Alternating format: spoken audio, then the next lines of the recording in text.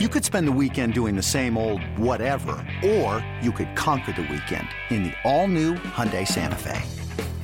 Visit HyundaiUSA.com for more details. Hyundai, there's joy in every journey. Now, I'm excited to be able to talk to a coach here because I have something that I needed to know from a coach's perspective.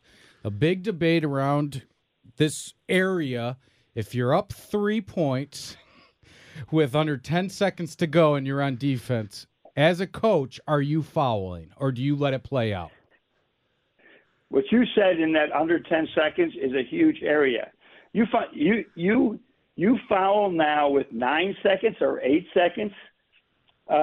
You foul. They make the two. Now you got to go to the foul line, and one of your guys misses, and now you foul him. There's 6 seconds to go, and the guy can go down and win the game. Right.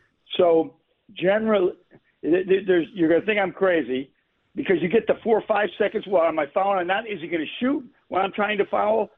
So it's the stats have said there's no difference in probability in any studies that we did. To go with whatever you do it well, coach your team through it. We did not foul. I'll say that as a caveat. We played it out.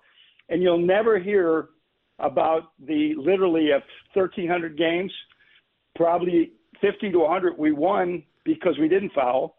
But there may be couples that we lost because we didn't foul.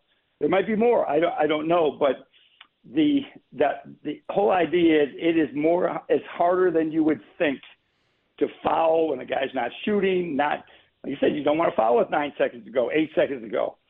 And so that's where it comes. Now, I will say this, Tony.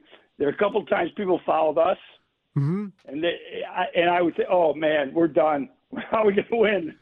How are we going to win? But, my teams were never great rebounding teams, so I was worried about them missing the shot and getting the rebound and beating us. So we just didn't do it. I think it worked pretty well, but we lost a few on it.